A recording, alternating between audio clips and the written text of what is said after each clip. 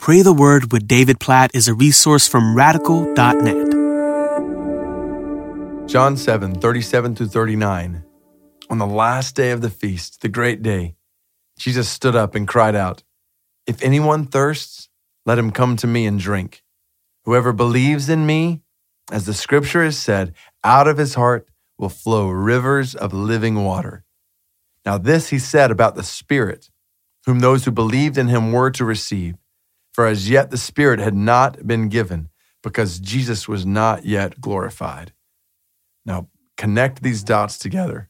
Jesus promised that those who believed in him would have rivers of living water flowing from them. And John tells us this is a reference to the Spirit who would not yet come because Jesus was not yet glorified. So what happens as the book of John goes on is we see Jesus die on the cross for sin, rise from the dead in victory over sin. And then we know he ascends into heaven and he sends his Spirit just like he promised to all who have put their faith in him. And his Spirit becomes a river of living water flowing from us. So think about it. In John 4, Jesus told the Samaritan woman at the well, "Drink from me and you'll experience the satisfaction of living water in you." But now it's not just about living water in you, it's living water flowing from you. The Spirit of God, Christian, dwells in you and is intended to be a source of life flowing through you in a way that affects others around you. So, doesn't that affect the way we pray today? God, I pray for my own life.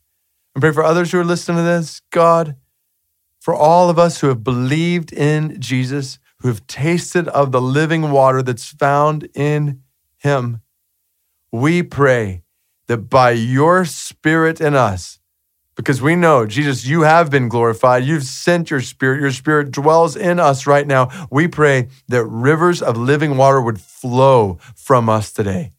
That life would flow from us today, that your love would flow from us today. All the fruit of the Spirit, love and joy, and peace and patience and kindness and goodness and faithfulness and gentleness and self-control. God, make these things ever more evident in and through our lives today, through your Spirit in us. We know your Spirit is in us so we might be witnesses to tell others about the good news of your love in Christ. So God, may that be so today. Make us witnesses. God, we pray that our day today would be characterized as one in which living water from the Spirit of God was flowing through us in all that we did. May that be the commentary on our day today, based on your promise in John 7:37-39. In Jesus' name we pray. Amen.